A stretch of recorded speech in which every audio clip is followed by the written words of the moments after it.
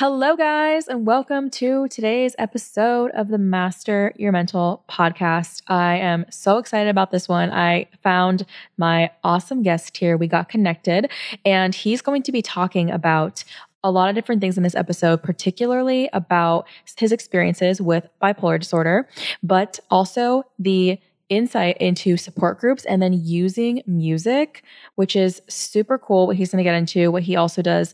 But I want to introduce you to him. So he is here. His name is Jason Schurz. He is a podcast host, mental health advocate, and writer. And his podcast and upcoming book are called Scream Therapy, A Punk Journey Through Mental Health. So super excited that we got connected with Jason and can't wait to get into his story and what has worked for him and get into all of these details. So Jason, thank you so much for joining me and coming out. Thanks, Paris. You're welcome. It's glad to connect with you and excited to speak to you and your listeners. Yes, and get into all of the bipolar solutions, your background story, because I know some things that I did see that you were mentioning is the aspect of creativity and then acceptance, and then also talking about medications as well. But I really want to get into the music side of things. So just start with your story, going into your diagnosis, your journey, and a little bit of that. Would love to hear about that. Sure. So my story is a bit different than most folks who are diagnosed bipolar, in the sense that I was diagnosed when I was 46. I'm 49 now. So I spent 46 years not knowing what I was dealing with. One of the ways that I coped with that when I was growing up was getting into music. So, you're young, you're a young preteen or teenager, and life sucks and everybody's a weirdo and you're the weirdest person of all and you don't fit in. Music is a place that I went to really connect with myself, to find the things that I was looking for. The darkness, there's a lot of darkness in depressive moods.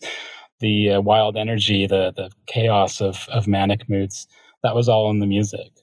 And then I became more involved with the punk scene over the years. As an adult, I started putting on shows and booking shows for bands and selling punk rock records at shows, and all that kind of stuff came later. But I think ultimately I found it because it spoke to me, and I had to find it. I had to search around. This is way back in the 90s when you had to actually write letters to bands and stuff like that. So I had to search around for it. I lived in a very small town, and when I had the opportunity to go to a bigger city, being Vancouver at the time, then I was like, wow, here's my people. I understand what's going on. There's actually more freaks and weirdos in the world that are open about talking about mental health and wild and out of control and flying around and pounding into each other. And it really, music was really the one thing that made sense to me when I was young. Wow. And then I love how you mentioned just how you found music. And then it's so interesting to hear that you got the diagnosis at 46 and not until that time. So what was the process like for you in finding music to, like, how did you come across that as something that was really, really helpful for you? I really think it was just a coping mechanism of the highest value, because I spent so many years not knowing why I was such a self-sabotager, and I felt like my life was cursed and everything was horrible. And, I would do things that were very reckless and get into trouble and do really hurtful things to people and to myself. So the music was really a way to keep myself contained and to have that place to go and, be able to release those anxieties and emotions and stresses that I had. And eventually it just got to the point where I couldn't contain it anymore and the music wasn't enough. And, I, like a lot of folks with mental health issues, just burst. It was time for things to blow off, the lid to blow off. And that's when I had to go looking for other things to bring into my therapy and my not just screaming, but other things. And I love how you mentioned, like, talking about how you found your people, and you talk about people being more open about mental health and wanting to actually have conversations and then have the creative side of expressing it through the music as an outlet. A lot of the stuff that you're getting into really resonates with me and really reminds me of different moments that I've also experienced when you talk about the recklessness and doing things to hurt yourself and others, but just continuing down that path and not really knowing what is this? Is there a name for this? What's going on? So I'd love to kind of see how that relates into the diagnosis. When you got your diagnosis, what was it like? Where were you? What thoughts went through your mind when you heard that? Sure. Well, like a lot of folks who are diagnosed bipolar, there is a psychotic break. So of course, in that sense, you don't really know what's going on. You've lost touch with reality. You're having delusions, and things are really haywire. So I think at that point, I got to the point where I was completely out of control. I was having delusions of people hurting me, hurting people that I love. I was, going back to times of childhood abuse where all of a sudden I was flashing back to those times and felt like it was real again, and that these people were coming after me as I was an adult. And I just ended up getting apprehended or intercepted by my family. And they found me and they got me to the hospital. My sister's a psychiatric nurse, so I was fast-tracked right in to see a psychiatrist. And I don't know, like 12 minutes later, I was diagnosed bipolar. It was really strange. There was no family history. There was no quizzes or checklists. It was just like I was so manic and in such a state that the psychiatrist right away said, "Jason, you've got bipolar." And I'd never heard, I'd heard the word bipolar, of course, but I never knew what it meant. I've heard it as kind of like a slur of like, "Oh, you're so bipolar." I'd heard it as, I knew it was a mental health thing, but I didn't know what the symptoms were. And I just kind of thought, okay, well, time to learn. I better start reading books about it. And I better start listening to podcasts and watching movies, and just kind of went from there. Of course, at first I felt like it was almost like a badge of honor to have the diagnosis. And then it was like, oh, this is the worst, depression, mania, none of it's fun. Yeah. Like the cycle of, yes. And I love how you talk about that, because I feel like that's something that I see as almost a common pattern in a lot of the conversations I've had with other people who also received a diagnosis and had a lot of challenges and struggles with it as well, of having those moments where it felt like you could never accept it, and like a crisis of separating yourself from that. What's really you? Is this your personality? And then I love how you kind of tie into, like noticing the different things. So this happened when you were 46 and you're 49 now. So in those 3 years, what has it been like? What do you do? I know we talk about the music side of it, but what things other than the ones that I mentioned, have helped you along the way? Because I know you mentioned reading books and learning more about it. Is there anything has been the most helpful in your routine now? Yeah, there's a lot of things that I do, I think, to be well and to keep stable. It was trial and error, and it was different stages of, school of thought around, like, how do I get rid of this thing? First of all, well, we know now that there's no cure, and we're in this for life. And I'm not sure that that's such a horrible thing anymore. But at the time, it was like, let's fix this. How do I fix this? What book can I read that's going to fix this? And then to kind of accept the fact that this is going to be for life, and that, I'll be taking these pills every day for the rest of my life. There is this whole process of, man, this is the worst. I don't want to be in this. I want to be gone, suicidal ideation, and just not wanting to deal with it, to the point now where it's part of my everyday life. And, there's days that I don't think about the word bipolar at all, which is awesome. But there's lots of days where I do, and I know what the symptoms are. I can manage them. I mean, I would say the biggest thing for me was actually recognizing the symptoms. If you start to feel like you have a bowling ball on your chest, and that you let that kind of weigh you down more and more and more, because, oh God, now you're depressed, and I have bipolar, and I'm horrible and worthless. And, but you don't realize that's a symptom, that feeling of the bowling ball is actually a symptom of the condition. Once you can kind of make that connect, that makes such a huge difference. It did for me. There's other things too, pillars. I call them pillars of stability. I mean, there's meds, there's your health team, there's having therapy, there's exercise and diet, and having a support system. And like the punk scene is for me, being mindful. And of course, I'm sure, I heard that you talk about this on your podcast too, but sleep. I mean, sleep is such a huge sleep is the key in my mind for the moods. The lack of sleep drives you into higher and higher and faster, and then you crash and you can't get up. So it's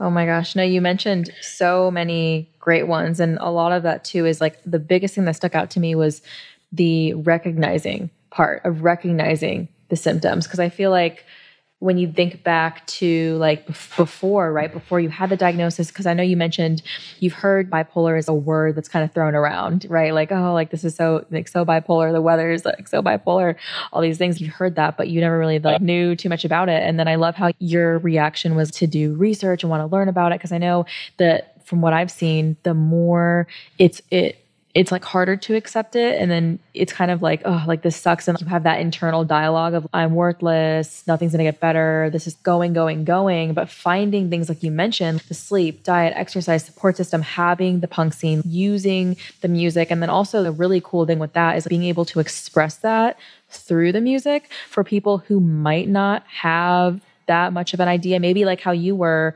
before, right? Like not knowing a lot about bipolar, but then being able to learn more about it through that. So if you could share with me one powerful lesson that you feel like bipolar has taught you, what is that lesson? Well, that my actions have reasons and they have ramifications. If I had known that the reason why I was staying up for days and days and days, or the reason I was sabotaging myself, or the reason I was, vandalizing things, or whatever, drinking, like binge drinking and these kinds of things that affected my life so negatively. If I knew that that's what it was, that those are all symptoms of what I was dealing with, I would have been in such a different place. I mean, I hope that I would have still had the fun experiences of being in the punk scene and playing music and screaming at concerts and, stage diving and all that kind of stuff. That still would have been part of my life. And it's part of a lot of people's lives in the scene. But I didn't want to take it that extra step.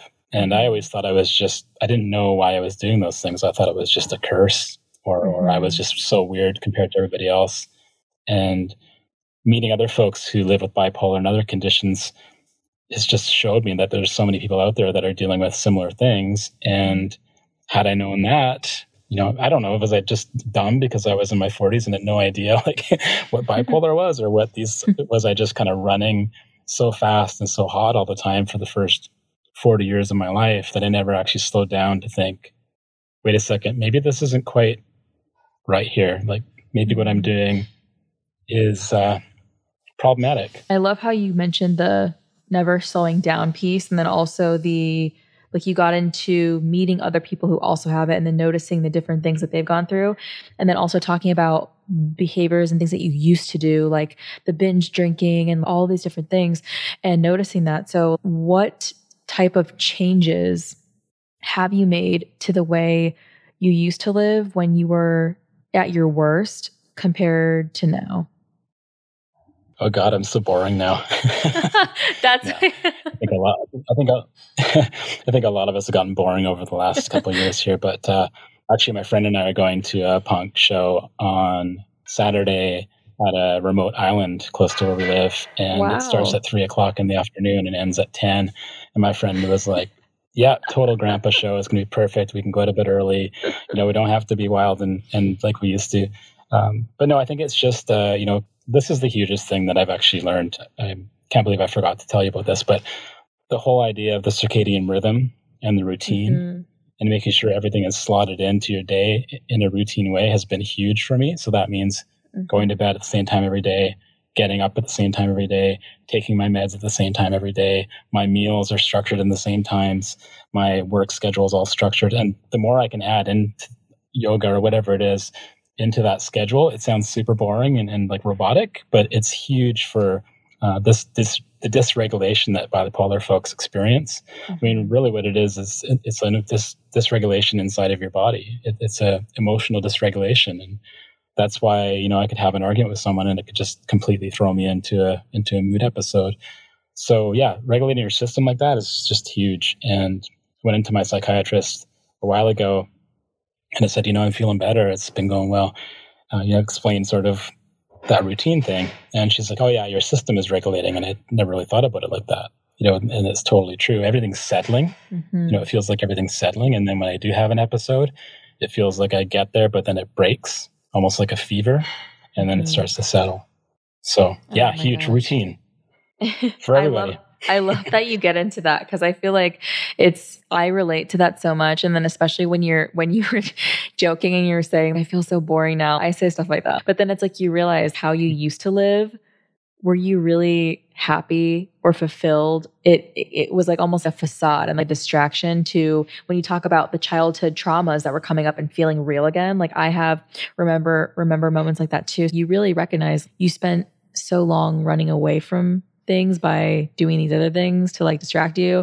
And then now you're actually healthy and that's almost foreign. That's weird. And then you start to recognize the specifics of it and the way you structure getting up, going to bed, meals, all these different things, and then putting in yoga and then going to the shows and all these different things, because I feel like that's super helpful for me, because I know like a big, I guess you could say, like, trigger that throws you off is change. Or when, like if you're moving, or literally like my whole life right now, moving or planning a wedding, even if it's good things, right? It's still different. Yeah. And I think that's a really great point you brought up of being able to recognize it more. Like when you mentioned having arguments or something that can completely throw you off, being aware of it now and being able to recognize and have those moments with yourself where you're able to like look inside and say, is this really, talk yourself through that more instead of just instantly like react and get into that where you really start to spiral and you start to stay stuck. And then you get into this mindset of, I can never come out of it. Like this is just how I am. I can't change. But I love how you really shared being able to do that. And then I know you mentioned also about support groups. Is that when you talk about the support group part, is it about the punk rock scene kind of thing, or is it also another support group that you do as well? Yeah, it's a support group through the Mood Disorders Association of British Columbia is where I live. So it's not related to punk rock, although one time I did do a support group at a punk festival, and that was pretty cool. I think there was like a handful of people that came to it, and we got to kind of debrief before the festival started to make sure we were all feeling okay. But no, this is a weekly bipolar support group. It's provincial. Mm-hmm. We have over 300 people on our list, which is amazing. Wow. We usually get about 25 that come out each week. And it's a kind of a revolving door of people. Yeah, like when I first was diagnosed, I didn't really know anybody that was dealing with this. And they put me into a support group at the hospital. It was a mood related one, so it wasn't just bipolar folks. Mm-hmm. And we just sat there and we talked, and it helped me to understand there was other people that were dealing with these things, because I didn't know what was happening to me. And there was someone there who'd been diagnosed bipolar for 30 years, and I was diagnosed for 3 days, and it was really helpful. So I started looking into it because I wanted to not only be part of one that was specifically for bipolar, but also I wanted to help and facilitate if I could. This is later on. I didn't do it like 3 days in, like, I'm going to facilitate 3 days diagnosis. Here we go. Later on, I did. And it's just been a really great experience. And every week just feels so good after it. And every time I get an email asking to be put on our list and I can send them resources, I just feel so validated by that. I feel like I'm helping, and it makes me feel better, myself. It's not just... I'm not just doing it for other people, I'm doing it for myself, which is a good feeling, because I have spent a lot of my life just doing things for other people. The yes person, yes, yes, yes. And I think that's part of the manic episodes as well. It's hard to say no when you're feeling like you're a god or you're on the top of the world. Mm-hmm. And also like the people pleasing aspect too, of like not wanting to like disappoint or anything like that. And I love how you taught, like that's such a great, because I know like for me being, diagnosed when I was 19, like I remember I didn't even get into like any groups or anything like this. I wish I did like sooner, because I feel like that would have made a huge difference to be around other people who also have similar things, instead of just thinking like, I can't talk about this, it's weird, like no one's going to care, whatever, all these things. And that's amazing that you were able to like be part of that and like and then even facilitate it as well. And then to even use like your experiences to put that out there for someone else to find this new solution.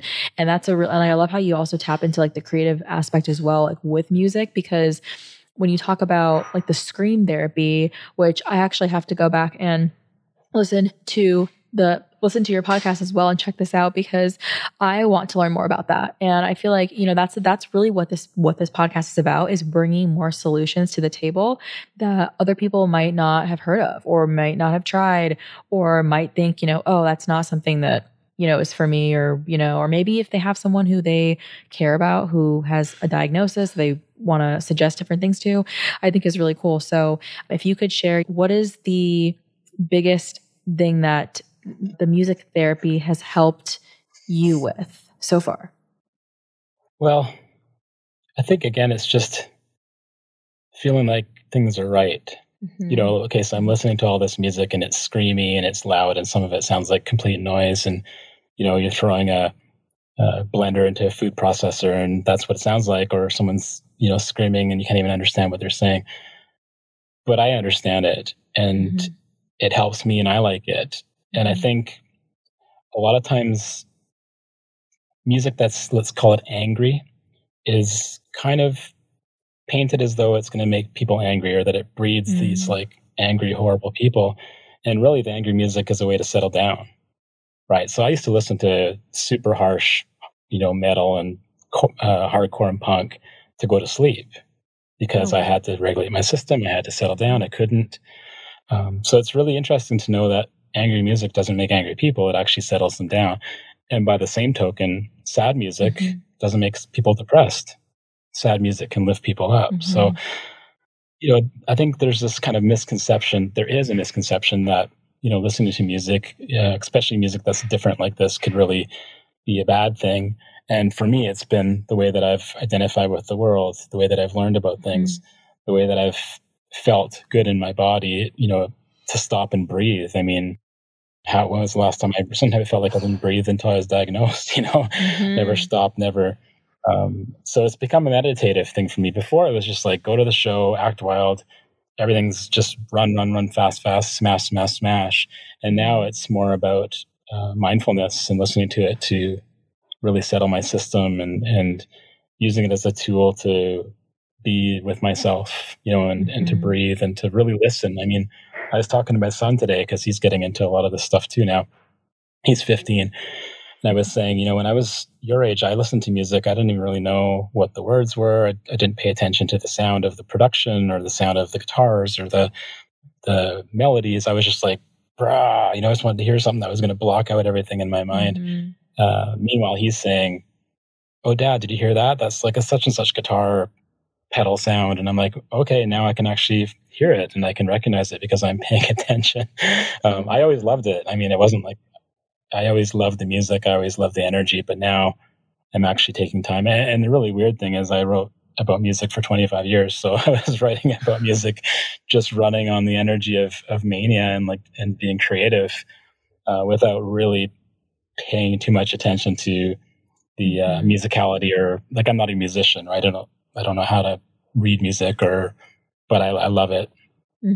Oh my gosh. And I love the message behind that too, of like, and then also like the way that your son also is like knowing that same kind of thing with the music side of it too. And then I'm also excited for not just the podcast that you're doing as well, but your book are you in the process of writing it? And then what is like the overarching message that you are wanting to communicate through that? Yeah, I have a manuscript, and as you know, it's a long process. I just completed my Master's of Fine Arts in creative nonfiction writing. So I did a 2-year program, and basically the program was to write a book. So I've got the book. It's been sent out to all kinds of publishers, and I've gotten some good interest, but I don't have a publisher yet or an agent. So, fingers crossed. But yeah, it's called Scream Therapy, A Punk Journey Through Mental Health. And it's quite similar to the podcast in one sense. It does tell stories of other punks in the world who are dealing with mental health issues, who are part of the mental health community, whether that be doctors or therapists and counselors who have punk backgrounds, fans, advocates, activists, and they're all in the book with me as a way to show people all the different aspects of people who are part of the punk scene, how they dealt with their own mental health conditions, how they helped other people. But it's also a memoir. So my story is in there as well, right from, first discovering music up until now. And I kind of play off a lot of things to do with my past, but also I'm kind of looking at introspective, like where I am now and why something happened in the past. It's quite, it was very creative to write it. I really enjoyed writing it. But the last part of the book is actually about a tour that I went on for 9 days, where I was in a complete delusional, let's call it semi-psychotic state, and had no idea what I was doing. Was dressing up in all kinds of wild costumes. I was harming myself on stage. I was causing all kinds of chaos. And it was a different version of myself. So it was that version we talked about that just like kind of releases that pent up energy, and then the lid blows off and all the guts are on the ceiling, right? That's who that person was. And I really think about that person as being in some way separate to me, but also me. So it's kind of a weird alter ego sort of a thing that comes into the story as well. So there's a lot going on with the book. It's quite, it's kind of confusing to describe, but it's all interwoven. So it's not like a story. It's very like interwoven between the people who are in the book and myself. And the main point of the book really is just that, we all have a place, we all belong. We can find things that help us. We don't have to be afraid of going off the path. We don't have to stay in a place in our lives where we feel like we're trapped. If we're having health issues, if we're having trouble with our mental health, we don't have to be quiet about it. And we also don't have to fall in line. There's all kinds of ways that we can go about this. And, there's so many different paths. And that's one of the things about the support group is, I'm amazed at how many different stories people have. It's like we all have bipolar, but, we're all so different in our stories. Some of us have comorbidities of other conditions. Some of us react really well to medication. Some of us don't. Some are just diagnosed last week. Some are diagnosed 40 years ago. I think people think that folks that have a certain condition are all the same in some ways, right? Oh yeah, this person's got bipolar and this person's got bipolar. But you and I are completely different. Like we share lots in common, I would imagine, and we understand each other on that level. But as far as our symptoms and the things that we go through, it's not fair to assume that we're both the same in that regard. No, absolutely. The book is cool. You should read it when it comes out. No, I know. You're so right. I love that, just everything that you're talking about with that. And I definitely cannot wait to read it when it comes out. So you have to let me know. So I'm super excited. And oh my gosh, Jason, thank you so much for just coming out here and just sharing more about your story and your experiences and the way in which music has been helpful, but also support groups and all the other points that you touched on as well. I've loved talking with you. I feel like I can just talk to you the rest of the whole day here, but tell everyone where they can find more of you. Sure. Yeah. screamtherapyhq.com.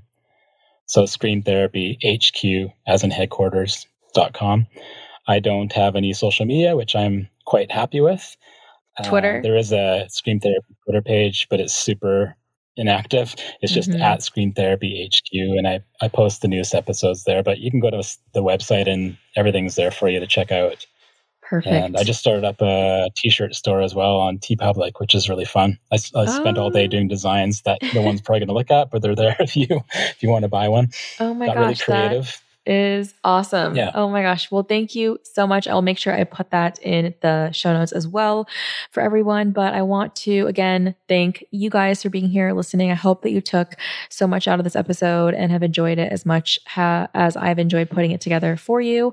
And on that note, I want to say bye to you guys and bye to Jason. So bye, Jason. Bye. Thank you.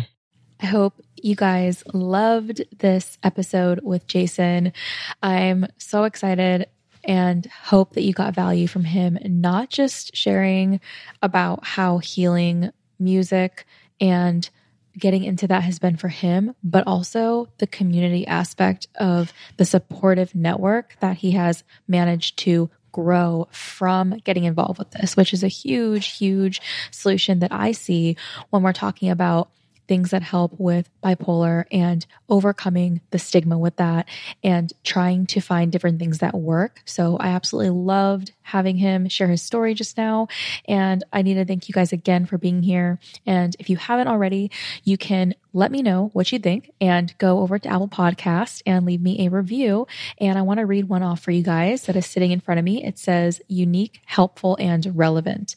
This podcast truly stands out and is relevant and helpful not only for people diagnosed with bipolar, but also for those who experience other mental disorders. Paris shares solutions in a clear, straightforward, and relatable way. She is very easy to listen to. Thank you, thank you, thank you, Christina Vine, for leaving that review. And you guys can feel free to go ahead and leave me a 5-star review, your thoughts, whatever you think, whatever you feel there. And I will definitely take it into consideration with the future episodes I make and topics that I bring to the table with all things bipolar solutions in mind. All right. Love you. Bye.